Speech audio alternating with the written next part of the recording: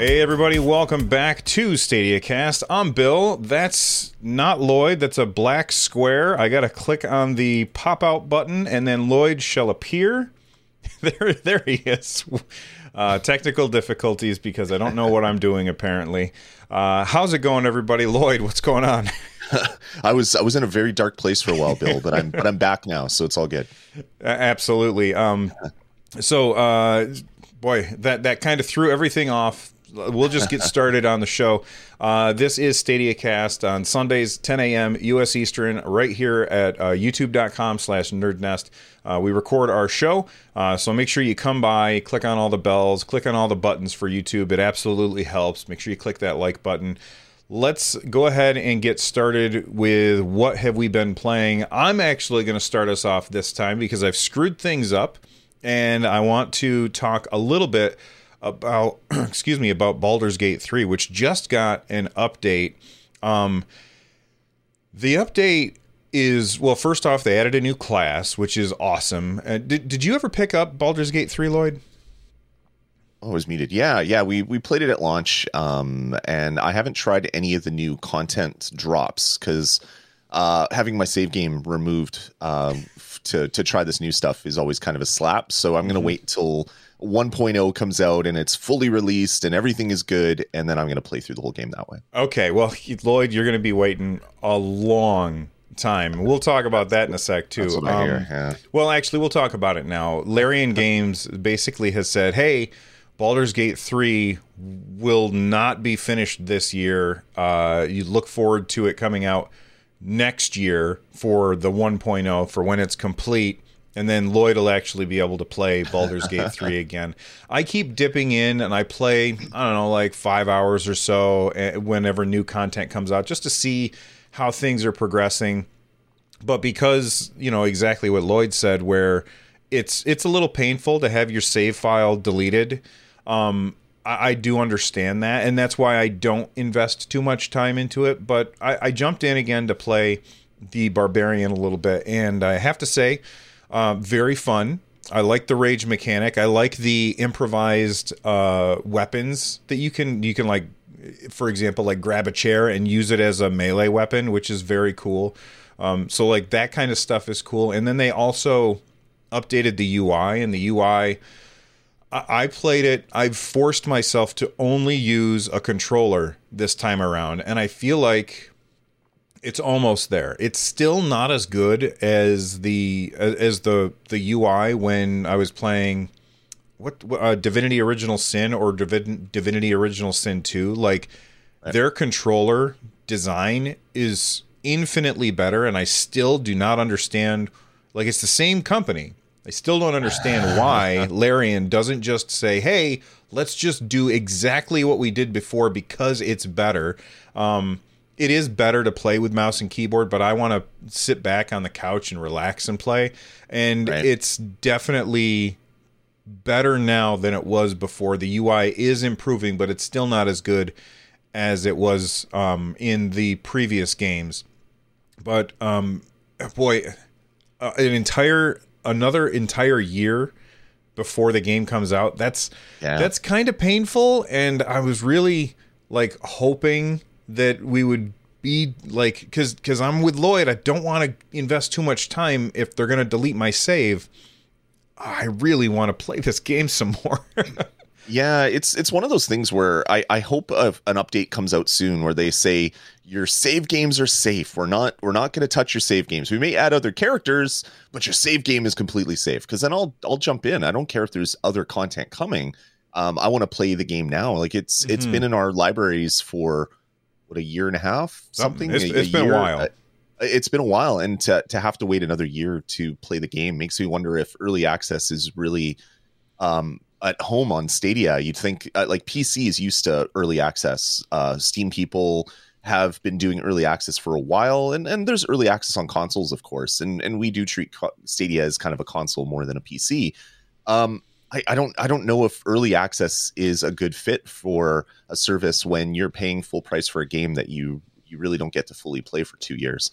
Of course, buyer beware. Let's give people options to make their own decisions. I get all that stuff, but 2 years or a year and a half or whatever the final date is till when this is finished being patched seems like a really long time for a console. But again, everybody's different, and they might not see that. They might love the fact that they're seeing the game develop before their eyes. They're able to give feedback. They're able to kind of change the course of where the game is going by submitting feedback. So I really dig that. I dig that part of the early access, but it's the whole not able to play your game and finish it for multiple years is just kind of rough. Yeah, and then on top of that, okay, so the thing is on PC, you have the option to not update your game. You can say, well, I'm not going to update my game right now. I'm going to keep playing the character that I've been playing.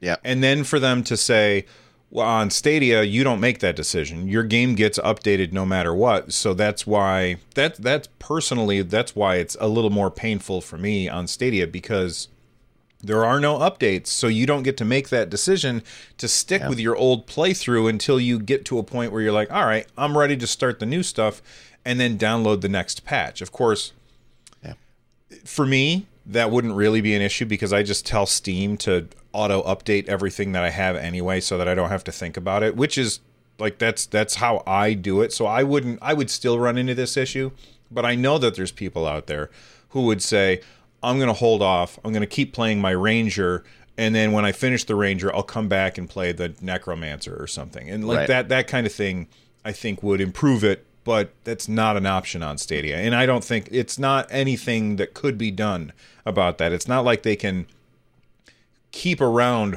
old instances of the game on Stadia servers just in case Lloyd or Bill happen to want to play on their Thief that they started with. Yeah. Granite T-Rock in the chat is saying, would the proposed Stadia experimental channels let people pick when to update? And possibly, Granite, but I don't think so. What those channels are is, if you've ever participated in like a test flight beta on iOS, you download the test flight app, you enroll in a beta for the new Xbox app or the new blah, blah, blah. And you'll get push notifications every once in a while that a new test version is available. You hit the push notification, you install that version of the app, you test the app, and the developers get more details of what you did while you're using it. And that's kind of how the channels are going to work, is a developer can sign Bill and I up for a beta of Game X, and then we get access to Game X for a period of time to do testing. There may be frequent updates, or maybe whatever, depending on what the developer wants to do. But that's a little bit of a different thing than keeping multiple versions up, because like Bill said, on Steam, you just don't let it auto update, and you don't ever have to worry about the game blowing away your save game without you saying, okay, I'm ready for my save game to die. Let's update the game and then restart it. Mm-hmm. And then, Jem in chat says early access is fine, but charging full price is the issue. I think I do agree with that on one hand, because you're beta testing their game for them essentially, and they're getting a lot of value out of you as a beta tester. And it also, like, if they would say, hey, the game is $40 right now while it's in early access, but when it comes out, it's going to be $60. Of course, I will say this. We don't know that it is full price right now, Jem. Maybe it's going to cost $70 or $80 when the game actually releases. There's no way for us to know that. Yeah. That's one of the things. Like, I've bought a lot of early access games on Steam, but they're always cheaper than the full retail. So you get a little bit of a discount, you help with the development, and you may lose your save game, or the game may not be playable for a stretch of time. And that's kind of the contract that you sign. But most developers get around that by charging you a little bit less while the game is in development. So yeah, it's different. I'm not here complaining about Baldur's Gate or the way that they chose. It's just sad that I want to play this game so much, but I really don't want to lose my save, because if I can't finish the game, as we've talked about for weeks here, I'm going back to a bunch of old games and finishing them off. If I can't do that with a game like Baldur's Gate, I'm less likely to pick it up, even if I only get a few hours in, because that's just wasted effort for me. Yeah, and of course there are advantages to early access, and they, like 100%. Larian Studios did this huge blog post forever ago explaining all the reasons why early access really helped them out with Divinity Original Sin 2, which is a fantastic game. I bought that game after it came out, And I'm really glad that they did all of that early access stuff. So I'm imagining that in 2023, when Baldur's Gate 3 finally comes out and people buy it and they play it, they're going to be like, this game's fantastic. And I expect a very nice note from each and every one of you for playing it when it was in early access. Lloyd, right? Not in early access, but you've been playing some other games. What games have you been playing this week, man? Going back through my list of games that I want to complete or ones that I just want to jump in. I did pick up and try Fast and Furious Rise of Shifter again. We talked about that last episode, so 2 weeks ago, and it was pretty much unplayable. I went back in just to show, mainly just to show my son how bad it was, the lag, and there was no lag, and I'm like, okay, I'm lying to my kids. There's no pauses, there's no pausing, there's no fast forwarding thing that was happening when I did my initial playthrough. So I don't know if it was a Stadia issue at launch. I did start the game multiple times and had that same problem, so I'm not sure if that's the case, or if Outright Games went out and put up a patch for the game. Whatever happened, not sure. The game was fully playable, so played through that with my kids from start to finish, and it was fun. I mean, it's not a good racing game, which is sad. I expected a lot more. I wanted more Mario Kart.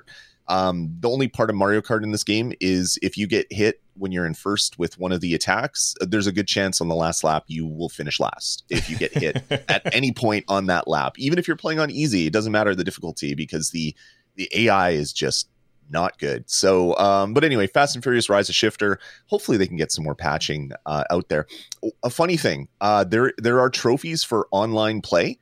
You don't actually have to play online. You just need to start an online lobby and then stop looking immediately, and it fills with bots, and then you can do all your online trophies by racing against the computer. So yeah, Lloyd's getting them achievements. it's one of those games. So Jeff Carrier says Chris from Google confirmed when they fixed it. So it was a Google problem. It was a game problem, not a service problem. So that's interesting. So anyway, Fast and Furious Rise of Shifter is out. Hopefully a kart racer that is better in some instances or some ways comes out in the future, because we're still waiting for a really good kart racer. I did play Nanotale.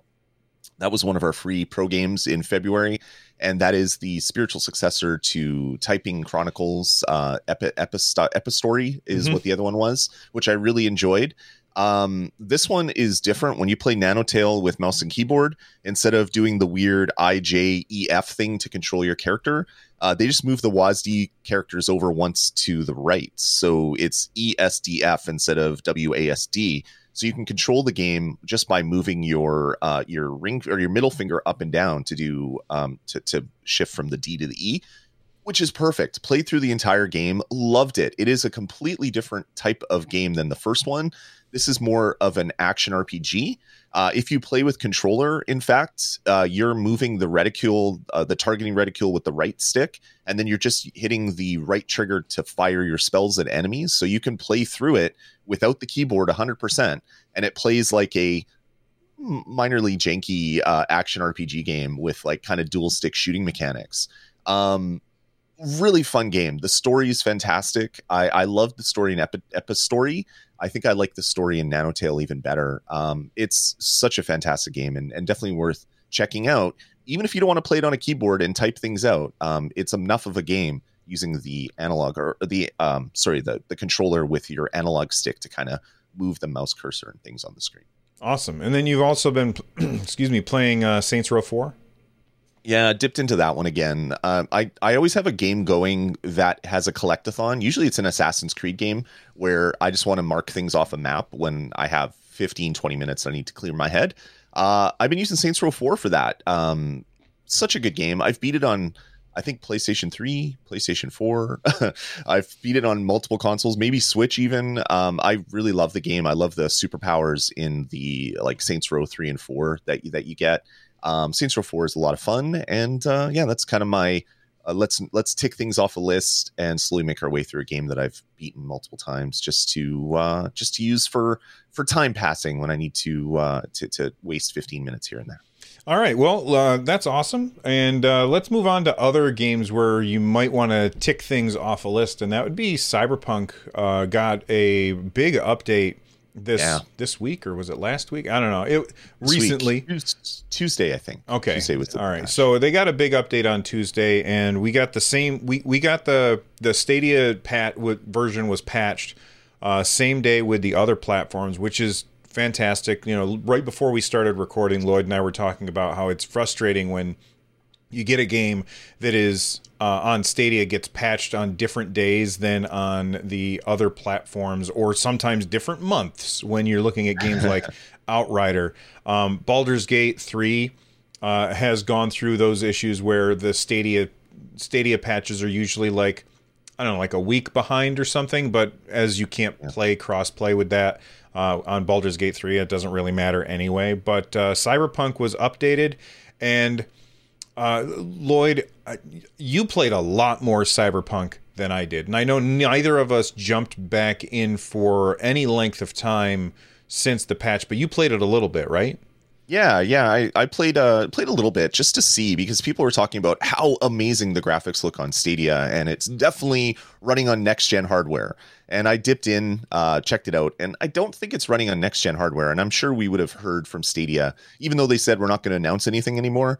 If they've rolled out next gen hardware, I would assume that they would let us know that. So I played it, and things look better. It's performing a lot more stably. So since this game uses a dynamic resolution, the game might look better for you just because it's running natively at a higher resolution and then being upscaled. Would be what my thoughts are for why it looks better. Lighting does look better. It definitely, obviously, I'm not the developer, so I can't say with certainty that it is not using ray tracing, hardware-based ray tracing, because it does not appear to be hardware-based ray tracing. But they've changed some of the way that the reflections and things work. So it does look prettier, even though it's not running on the same sort of hardware as like your Xbox Series or your PlayStation 5, where they can utilize hardware-based tricks to get things looking nicer. It's a fantastic patch. It fixes a lot of issues for a lot of people. One of my buddies was playing it on Xbox. I think he was playing it on Xbox, and he ran into a bunch of bugs where he basically couldn't complete any missions because things were not there, or driving there would screw up. Like there was just a weird bug that he was having, and he reported after this patch that he was able to get in and play more of the game. I never ran into those game breaking bugs, which is good. So I didn't really have anything to look into other than the fact that they've changed a lot in the game. You get all your skill points back. They've changed the way skills work. They've changed gunplay a little bit. They've changed your weapons by adding different weapons and different ways to attack. So this is a really good patch. It's weird that it took so long to come out, but that game was in a really terrible state at launch. So it's understandable that they had to put in a lot of work, burn a lot of midnight oil to get this game working properly on last gen consoles, but also the new current gen PlayStation 5 and Xbox Series with the added bells and whistles. You know, I've seen a lot of people tweeting about Cyberpunk this week, and a lot of people were saying things like, if it was released this year, it would have been like a Game of the Year contender. And I'm not going to argue with them because I have not played that much of it. But what I will say is that this feels like it's possible that this could be another No Man's Sky. I mean, if you look at the way that No Man's Sky launched, it was like they hyped it to crazy levels. It launched, everybody was disappointed, and now it's kind of turned into a darling. Like everybody is always saying how great things about No Man's Sky, which I still haven't played. I know you're a huge fan of No Man's Sky, right, Lloyd? Am I remembering right?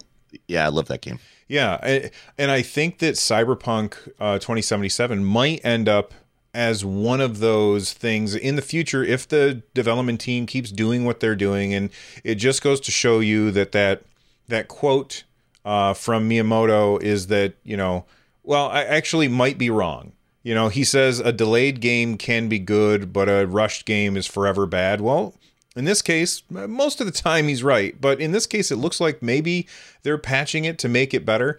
In response to, you know, how the game runs compared to other platforms, I'm going to say the same thing that I've said 1,000 times on this show. If I'm sitting there and I'm playing it on an Xbox Series X or a beefy PC with like a 3080 whatever graphics card or whatever, and then on this one I'm playing on Stadia, and I look at this one running on either a $2,500 PC or a $500 console, and it looks better than the free Stadia version. I'm not that surprised. Like, that's not a big deal for me. And the reality though is that I'm never going to do that. Like, who is going to do that other than people like Digital Foundry, where their job is to make intense pixel peeping comparisons like that? That's what they do. But most people just boot up a game and play it. And unless you're looking at them side by side, those differences aren't, yes, they're obvious when you look at it side by side, but when you're just playing the game, all of that stuff fades away and it's just the game. And the fact that people can't understand that is just crazy to me. And the fact that people can't understand that you didn't have to buy a thing in order to play the Stadia version other than the game, that again that blows me away that people don't understand that.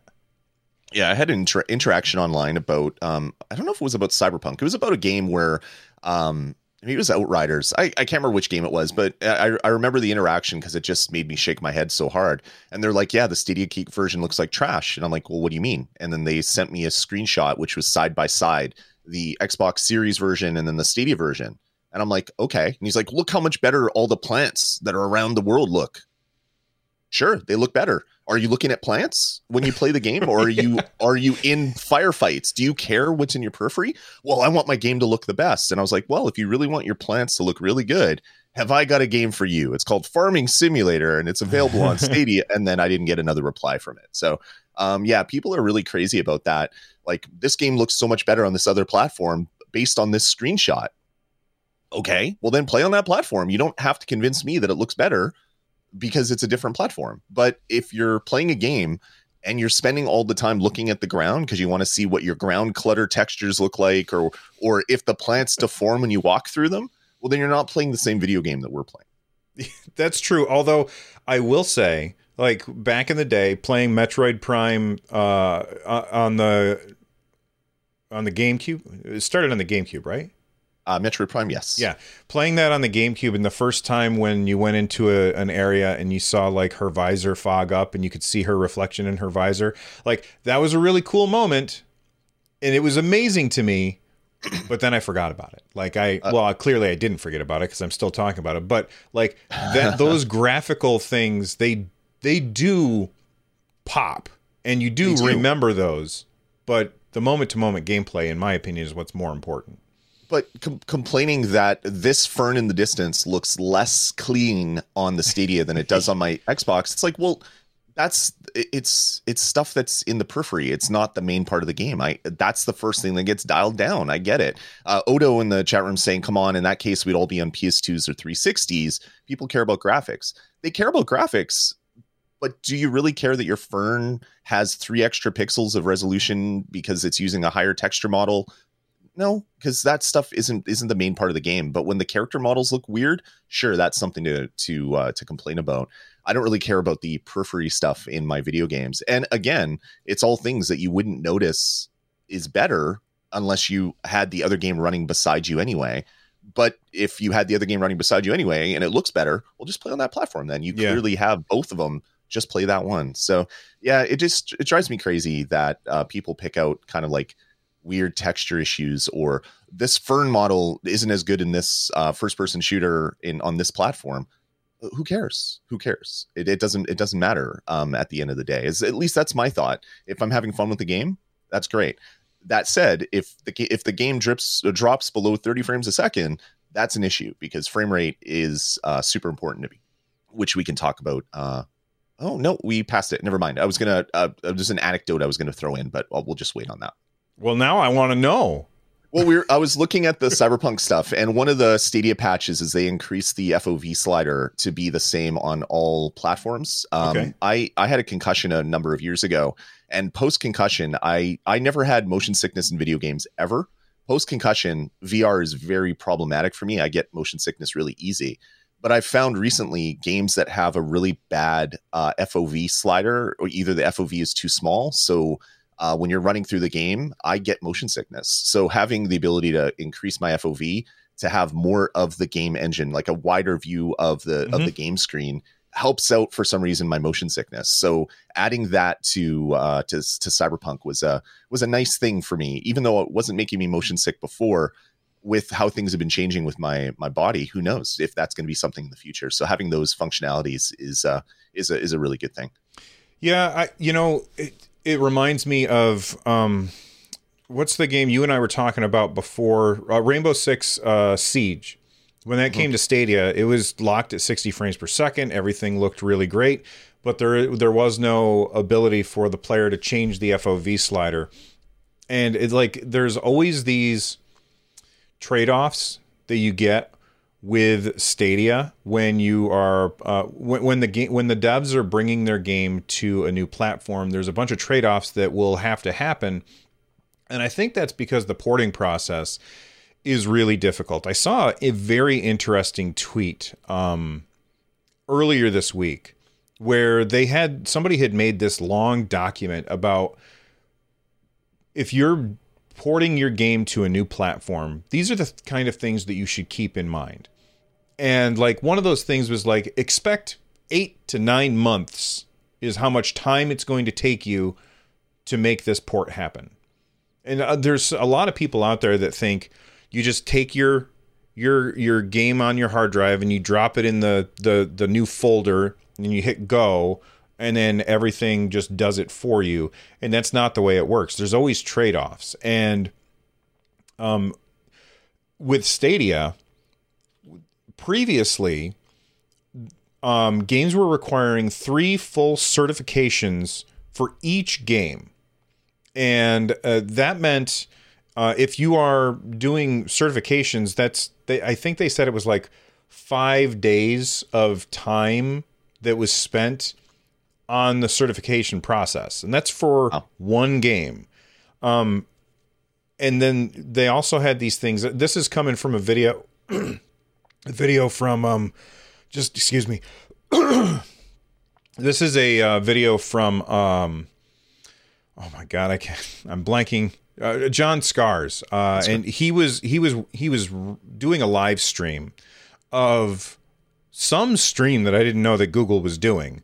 Where they were talking about like bringing games to their platform. And they said that it was 3 full certs for every game, 10 waivers. So people would like say, hey, can you please certify the game anyway? Here's a waiver that we're asking, and this is the reason why. And 10 post-certification waivers. And when they did that, like that was a huge ask for developers. It was really slowing down the process of bringing games from other platforms to Stadia. And then a few months ago, they made a big update. And the big update was basically the Stadia porting toolkit and the ways that they were changing the certification process in order to streamline things by using AI to figure things out. And they went from 3 full certifications, which that's like 15 days of work. That's a lot. Down to 1.67 is the average. 10 waivers down to 3.8 waivers. 10 post-certification waivers down to less than 2 waivers for each game that they're porting. And I thought that was really, really interesting because at the beginning, games coming to Stadia was very, very slow. And then last year, it sped up quite a bit. We got, I think it was over 100 games last year. We're slated to have over 100 games this year. And I think that the things that Google are doing, and, I've been shouting from the rooftops that I want Google to do more. But a lot of the things that they're doing is they're doing things to make it easier for devs. And they could tell us all day about that, but I'm not going to care because I don't know what the hell they're talking about. But they're making it easier for devs to bring their games. And I think that that's a really important thing.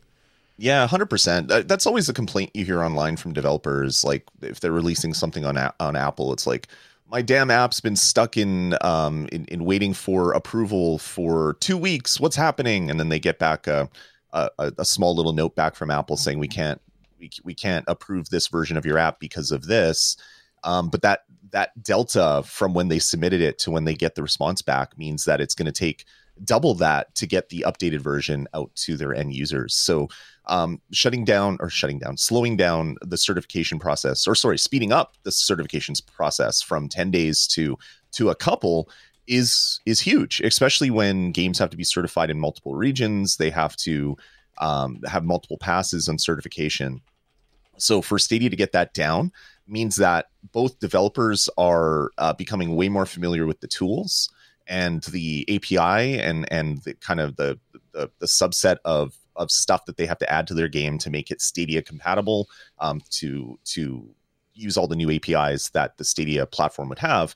That means that developers are learning, but also Stadia is getting better at feedback and having their tools do the needed testing before the game binary's even been submitted, which is huge. Yeah, absolutely. So William Marr said that they need to do what NVIDIA is doing with GeForce Now, which is no work for devs. The issue is that GeForce Now is running games that are on Windows, and Stadia is Linux based, so that's not necessarily going to work. And Ninja Guy in chat says the Falconeer said that they made the port in just a few days. It's very fast now. And while that's true, you also have to keep in mind that the Falconeer has a native Linux version already. So like that could have also made things a lot easier for them. A lot of developers are making games on Xbox, PlayStation, and Windows, and then they're porting to Stadia, which is Linux. And there's, extra steps that you have to consider that you didn't have to consider when making it for other platforms. Yeah, and you got to understand the Falconeer as well. It's a one game or one dev game studio, so he does all the stuff himself. So he recently ported a native Linux version of the app just to get ready for the Steam Deck. So it was a Windows binary up until just a little while ago. I misunderstood. So he has the ability to do that because he did the graphics, the sound, the game, the whatever. He did all that himself. So porting that stuff over is good.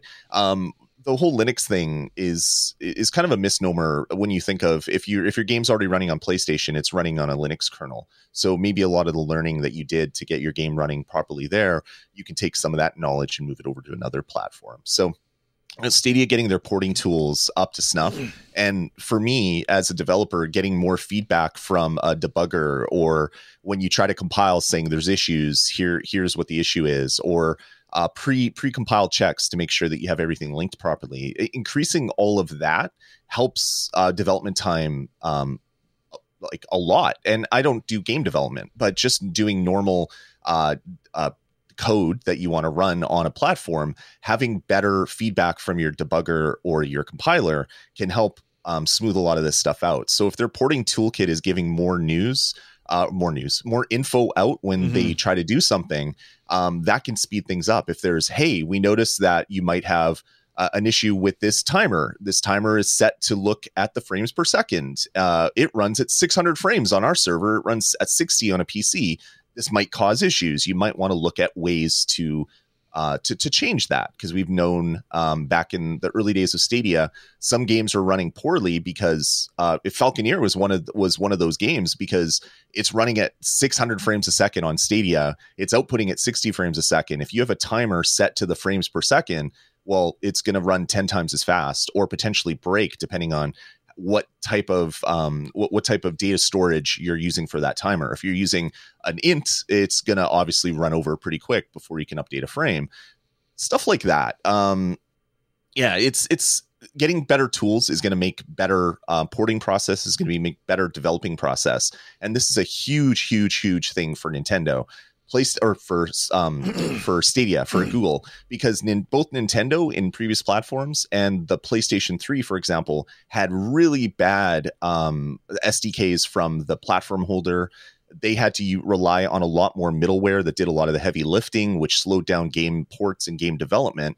And then both Sony and Nintendo came out with better dev tools, and all of those developer complaints went away. So let's hope that the same thing happens here on Stadia as well. Yeah, and 90% of that video that I was talking about the tools that are available to devs, and they were like, this is all like really, really great stuff. And I was like, it looks cool. I don't know anything about it, but it definitely seemed like it was impressive. Let's move on to stuff that is something that we would actually interact with a little bit more, and that's Stadia experiments. Google posted this earlier this week. Well, actually, this was back on the 9th, so a while ago, but we didn't do an episode last week. So they had this post about Stadia experiments and why they're useful, and they said some interesting stuff here. They said, when building a product like Stadia, there's a delicate balance between wanting to deliver a new feature to our community as fast and early as possible, and ensuring that everything we ship meets our high-quality standards. Furthermore, gathering and analyzing data is a critical part of our development process. They're helping us to ID and address bugs across a large, fragmented ecosystem of end-user environments. This feature validation phase is often the most time-consuming part of the product development process. After launching Stadia, there were many new features on our product roadmap that we delivered in a short period of time. Validating performance of these features across all combinations of network environments, phone modules, audio, video setups, controllers, and more would have been impossible for our team to do directly in the desired time frame. This is where Stadia Experiments was born. So basically, you can go into your app. You can scroll down. There's going to be a button that you can hit called Experiments, and you can say, turn that on. And we've seen this before. Well, other people have seen it before. I haven't been able to see it before because I'm on iOS, and I don't think that I've seen this on anything that's not Android. Maybe I'm wrong about this, but I went looking for this. I did not see the Experiments button. Of course, Google always does this thing where they show it to some people and they do A/B testing and that kind of thing. But I didn't see the Experiments button. But, the Experiments button to play on this device was a thing that we've seen people talk about before. And Google then says this allows them to get these features into people's hands fast and get feedback. This is a lot like early access with, like we were talking about with Larian Studios.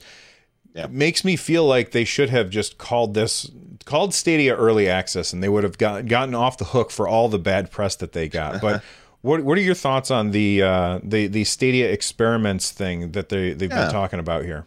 Yeah, this is good. And putting it in a blog post like this to say why it's important is nice, because there are 1,000,000,001 different combinations of phone, TV, computer, screens, resolution, network environments, OSs. So it's probably a billion combinations. It's a problem that no other platform other than cloud 100%. Platforms would have.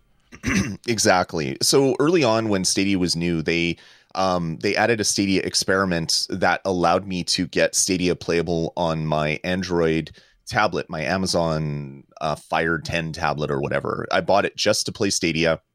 Stadia wasn't running on it. Then I had to go in and enable the experiments, and next thing you know, I can play Stadia on it fully. So it's been around for a while, and I really love that they do that. I was trying to log into my phone app as well, and it's not on. It is on iOS rather, but the only experiment that I have is filter search in my version of the iOS. See, app. I don't have it. Are you running the app or the web app version? It has to be the actual physical app. Oh version. God, I haven't launched that thing in forever. I don't use the app for anything. I had to reinstall it myself because it had uninstalled on my phone because I don't use it very often unless I'm setting up a new user on a new Chromecast in my house. I don't really use it. I use the other one. Yeah, I just been like, once I got it set up, I didn't have any reason to ever use it again because I make all the purchases from the web browser. Yeah, I knew there was an experiment, but I couldn't remember what it was because I had looked at that recently and I had to wait for my app to install before I could pull it up. So yeah, it's really, really great that they're doing this. It allows Google to do smaller releases to select users. If you're an Xbox user, you could go into kind of like the different circles that they have to get early updates for different things. So if you've done it for a while, they put you in the like really experimental stuff. But if it's your first time, it's kind of experimental. They kind of give you kind of like stats and XP, the more stuff that you test out, and then you can get access to even earlier versions of the Xbox OS. Stuff like this on Google is great. But man, it just shows one of the major problems with Stadia compared to a console is your OS is running on the device that is displaying the videos. So like, I don't know how much further they can take the Google OS, because it's all running in like JavaScript on the client device as the stream is happening.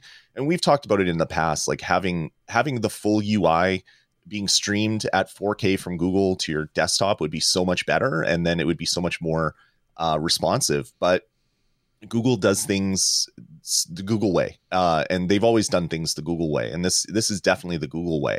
And yeah, I don't know. Talking about experiments is important. It's going to get more people involved with it, which will maybe get through a lot of issues earlier than they normally would be if it was like a general rollout.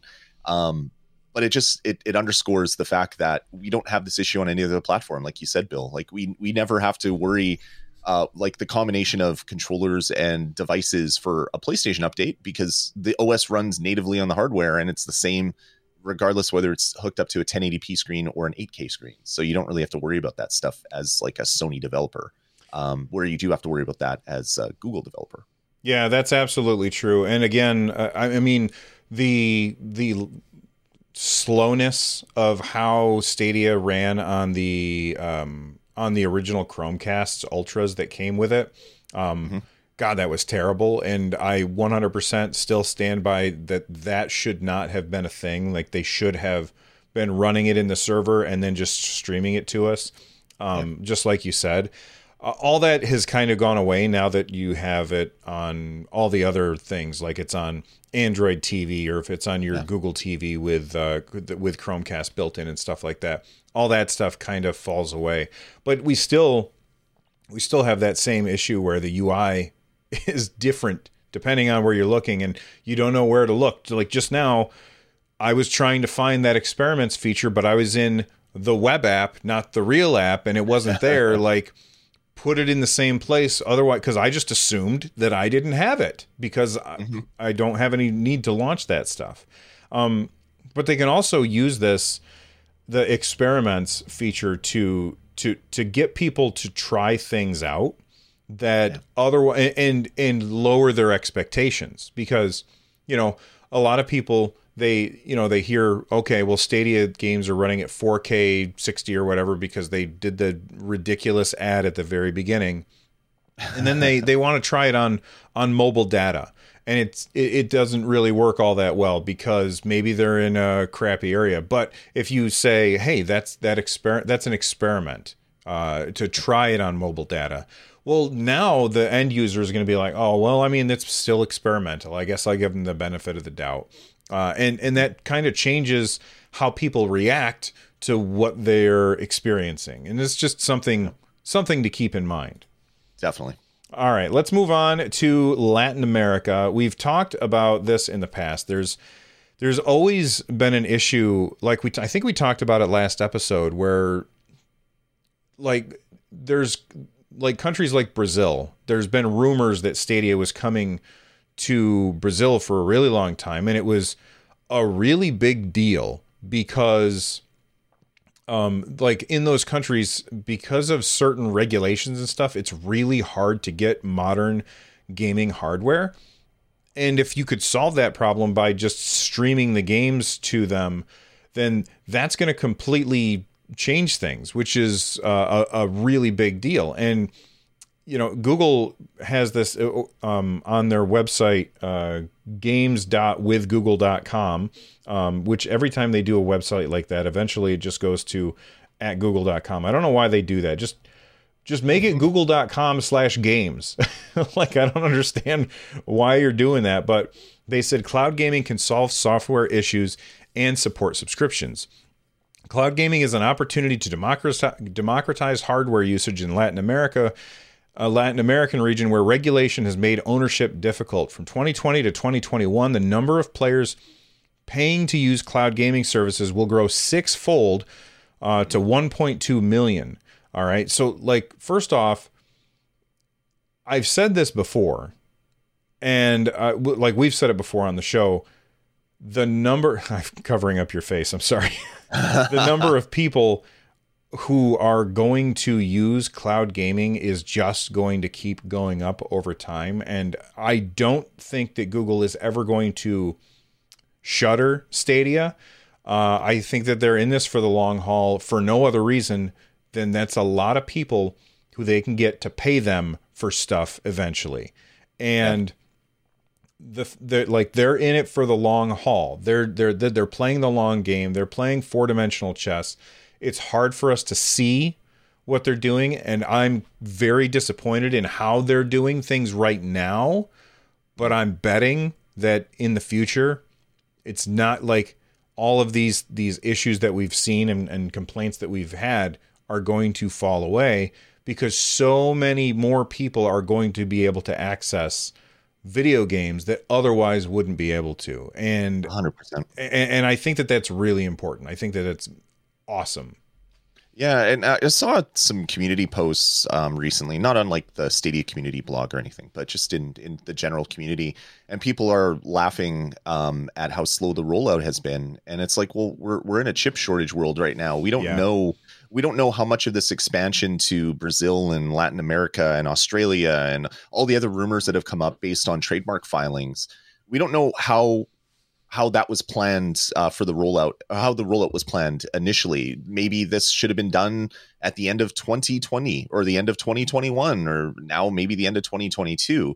But this chip shortage has affected everybody. And these server blades that Google's putting in, they have chips, they have CPUs and GPUs and RAM and all this stuff that is in short supply or extremely hard to get. So maybe this expansion would have happened already if we weren't in the chip shortage, combined with COVID, combined with all the other weird issues that no tech company has really ever run into before. And they're all happening at the same time. They absolutely launched at the worst possible time. For those of you that don't remember, it came out in November 2019, and 6 months later, the world was shut down. So it's definitely the worst. Listen, I got dish pan hands because I've been washing my dishes by hand for months while we wait for a dishwasher, because our dishwasher broke. The guy took forever to come and fix it. He ordered parts. We waited forever for the parts to get here. The parts finally get here. He goes to install them and he's like, this isn't going to fix it after all. So we said, screw it. We're just going to buy a new dishwasher. We bought a new dishwasher over a month ago. And we're still waiting for that. And why? Because of the chip shortage. My buddy just had leased a new car, and he was driving down the road on his way to work. He hit a deer. His car got messed up bad. Finding a new car is impossible for him. So he has to get the one that he has fixed, because it's really because cars have computer chips. Yeah. And for Google to, everybody's always like, just put it in more countries. They have to build the servers, and getting the chips is almost impossible. You look at the PlayStation 5 and the Xbox Series X. Yes, they sold like gangbusters, but they had a lot of those things before. And Nintendo, Mr. Furukawa, the CEO of Nintendo, said, I'm afraid that we're going to run out of Nintendo Switches to sell. You have Valve trying to launch the Steam Deck, and the Steam Deck got delayed by a few months for the first set of systems that are going to ship out, because the chip shortage is a real thing. And just putting it in more countries is not as easy as flipping a light switch. Yeah, exactly. That's the thing that a lot of people don't understand is how this chip shortage is affecting everything. As you said, dishwashers. Your friend can't buy a car. Well, yeah, because you get the shots of like Ford factories, and they have 5,000 cars parked outside that don't have the CPU that the car needs to run. So they're just sitting there waiting for chips to come in. It's affecting every part of the industry. And I would think that we might have Gen 2 blades by now if maybe there wasn't a chip shortage, at least in experimental for developers to check out. We know that they've already had access in the past for a series of months and been able to play around with newer tech.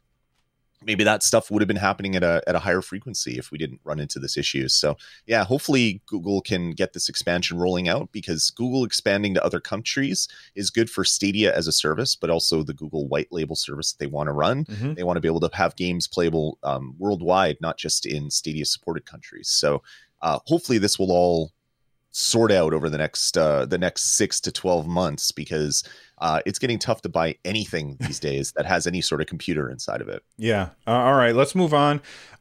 Dirt 5 got crossplay, which I don't play Dirt. Like I loaded it up and I played it a little bit, and it's a decent game, but it's not for me. But people who love Dirt 5, they should be really, really happy about this, because that means that if you're playing on Stadia, now you have a whole bunch of people to play with. Now, I did load it up afterwards, like after the crossplay was, well, actually, like this tweet came out before it was announced anywhere. And so then when I loaded it up, sure enough, it showed crossplay, and I turned on crossplay. I hit search for a match. I immediately found a match. I started playing. I have a question for people who like Dirt 5, and hopefully people in chat, or they'll leave a comment down below. Two things. Number one, everybody was just called. I wasn't sure if I was racing against bots or not, because everybody's name was just like Dirt Racer or something. I can't remember what it was, but it was generic name, right? But man, I don't know what this was. When I play Dirt, everybody's name is blurry. Like when you're racing, the names that are above the cars are all really, really blurry. Almost like it was a design decision, and I don't understand the design decision. So I'm just asking, so maybe somebody in chat can say, oh, it's not you, Bill. It's me. It's everybody. Or maybe they're like, you need to get your eyes checked. I don't know. It was weird. So have you played Dirt 5? A little bit. I'm not a huge fan of those types of racing games. I love really arcadey games like Burnout. That's my jam. Forza Horizon. What's the new one that just came out? 6, 5, whichever 5. The one that just came out. Love that. That is as realistic of a driver as I can as I can deal with, because it's realistic if you want it to be, but you can also just like hold down the accelerator and just drive and bounce off things if you want to. Mm-hmm. But yeah, Dirt's not my jam, but it's really great to see a crossplay. That is huge. Every game on Stadia needs crossplay. So to get these older games patched is just going to make everybody's life that much better if your main platform that you want to play on is Stadia. Who is this quote from, Lloyd, that you just typed in there? This Dirt looks more like a sandbox. Who is it? Someone in the chat was Ninja Guy X. But Dirt 5's Dirt is not looking as good as PlayStation 5. I gotcha. I will say that when you're driving, when you're coming up on like a mud puddle or whatever in Dirt 5, I think it looks really nice on Stadia. I haven't played it on the other platforms, but it definitely looks nice, although I would say that the graphics are a little soft, so it's definitely running at a lower resolution and then upscaling to 4K, but that's not the end of the world. It's, the world is going by fast enough that it shouldn't really matter. Right. Let's talk about a game that was supposed to come to Stadia. I'd never heard of it, and now it's not coming to Stadia. Had you heard anything about this game called Smash Ball? Other than just like kind of the original post about it, that Smash Ball was coming, people got really excited for it. But then we found out that it's not coming for whatever reason. So that happens. Although if you go to their website, Smash Ball game, it still has the Stadia logo right on it. So I don't know what that's all about, but apparently it is not coming to Stadia right now. Oh, okay. The Stadia logo is still down there. Oh, it's also coming to the App Store and Google Play. I don't know anything about this game. I just saw that it was no longer coming to Stadia. And of course, people are worried about that. But guess what? No need to worry, because there's other games that are coming to Stadia still. Games like Sky Climbers. They posted this tweet. They said, it's Stadia Sunday, and we want to reassure our community that our release plans haven't changed. We will be announcing our official alpha release date in the coming weeks. Now, I'm super skeptical when it comes to Sky Climbers. I've never been somebody who trusts in what's it called? Kickstarter. crowdfunding stuff. Like, I just don't trust that that's going to ever work out the right way. And I know that it has. Like, my buddy got the Trogdor, the Burninator, the board game, and it's awesome and fantastic and super high quality. And it never would have happened without Kickstarter or whatever crowdfunding campaign it was. But I know that you're a little more sweet on Sky Climbers than I am, Lloyd. So are you still looking forward to this one? I like the idea. It's like Pokemon cross with Fortnite. I kind of love the idea for the game. More so this tweet that they came out with. This came out February 6th. So this was around the time when that Business Insider article came out. Yeah. So a lot of Stadia devs came out and actually posted pro Stadia tweets, which was really nice to see because you hear the horror stories that, every dev that's worked on Stadia hates it, which I don't think is anywhere near accurate. Maybe a few didn't like the platform. But to have a game like Sky Climbers that only exists mainly because of Stadia. It was the Stadia users that came and flooded their Kickstarter and got them to the level that they really wanted. They might have had a fine Kickstarter without Stadia, but it was that hype from the Stadia community that really, accelerated how successful their Kickstarter was. For them to come out and reassure people is a good thing in my book, because there's a lot of Stadia people that bought in that really wanted to play this game. So the fact that it will be coming at some point for their alpha release and then the beta release and then of the full release, that is a really good thing as a Stadia gamer. Yeah. And, you said that you said some quote about, devs were unhappy with Stadia. I don't think I've ever seen a dev. I mean, maybe I just don't remember. I don't think I've ever seen a dev say anything bad about Stadia. In fact, I've only seen good things. In fact, over at Stadia's stadia.dev website, they have some quotes from devs. Like this one we had already seen before, Akupara Games. They made Grime and Darkside Detective, and they said these games are polar opposites, and Stadia Pro seems to be benefit a wide variety of titles regardless of style or replayability. They also said Stadia Pro has consistently exceeded our expectations on both a payout and player engagement. We have an active, passionate community of players for our titles. And those are not games that are exclusively on Stadia. Those are games you can play in other places as well. And Akupara Games is saying, we're getting our money's worth for making our games and putting them on Stadia. We're getting our money's worth. And then Outright Games, that's an older quote before. The Outright Games is a newer quote. They said, from the outset, Stadia Pro felt like a natural fit for Outright Games and kids' video games in general. The accessibility of the platform, coupled with Stadia's increased commitment to distributing quality, age-appropriate video games to families, has allowed our titles to thrive in their ecosystem. We've seen fantastic amount of engagement with our games on Stadia already, with revenue that went above our expectations. As we expand our portfolio, we will continue to bring more opportunities to play great kid games in the cloud. Now, I don't care about any games from Outright Games. They are not games that are for Bill, and that does not bother me. I'm fine with them making their games, but why am I talking about this? Because I know that a lot of people are going to say, I don't care about that either. But this is two very different developers, by the way, that are saying, we're getting more than we expected out of bringing our games to Stadia. And I think that that's an important thing. It's 100%. I 100% agree with you. Every developer that we've talked to directly that is still making Stadia games has had nothing but good things to say about the platform. We've seen former developers that have left the company that had worked on a Stadia game, and there's been some not so nice quotes from people, but you got to chalk up ex-employees. A lot of those comments could be sour grapes. So you never know kind of what happened with the employment of that. We also saw some negative comments when SG&E shut down from the people that were unfortunately caught in the crossfire. Again, lost their job, probably not happy with the company. They're going to say bad things about Stadia. But all the developers that seem to be currently releasing stuff on the platform, it's all rosy. I don't see a lot of hate from either the development tools, the tool chain, the SDK, the platform. Now that we talked about the early at the start of the show with the certifications being a lot quicker as well.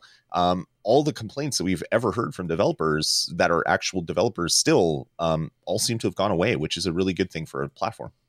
Absolutely. And I think that we will continue to see things improve over time. And it seems like the way that Google wants to handle it is to just keep improving things for devs and not talk to us all that much, which I still think is a problem. And You're frozen. Am I? Oh, I am. Weird. Let me. How long he's been like that, people? I fixed him. There he is. Oh, you fixed me? Oh, it was a U side. I was going to turn my camera on and off, so I'm glad I didn't do that. All right. Well, I think that does it for today's episode of StadiaCast. Thanks for hanging out with us, everybody. Lloyd, you wanna tell everybody goodbye? All right, everybody. Thanks for joining us for another StadiaCast. We'll see you here next week on StadiaCast. Have a good week, everybody.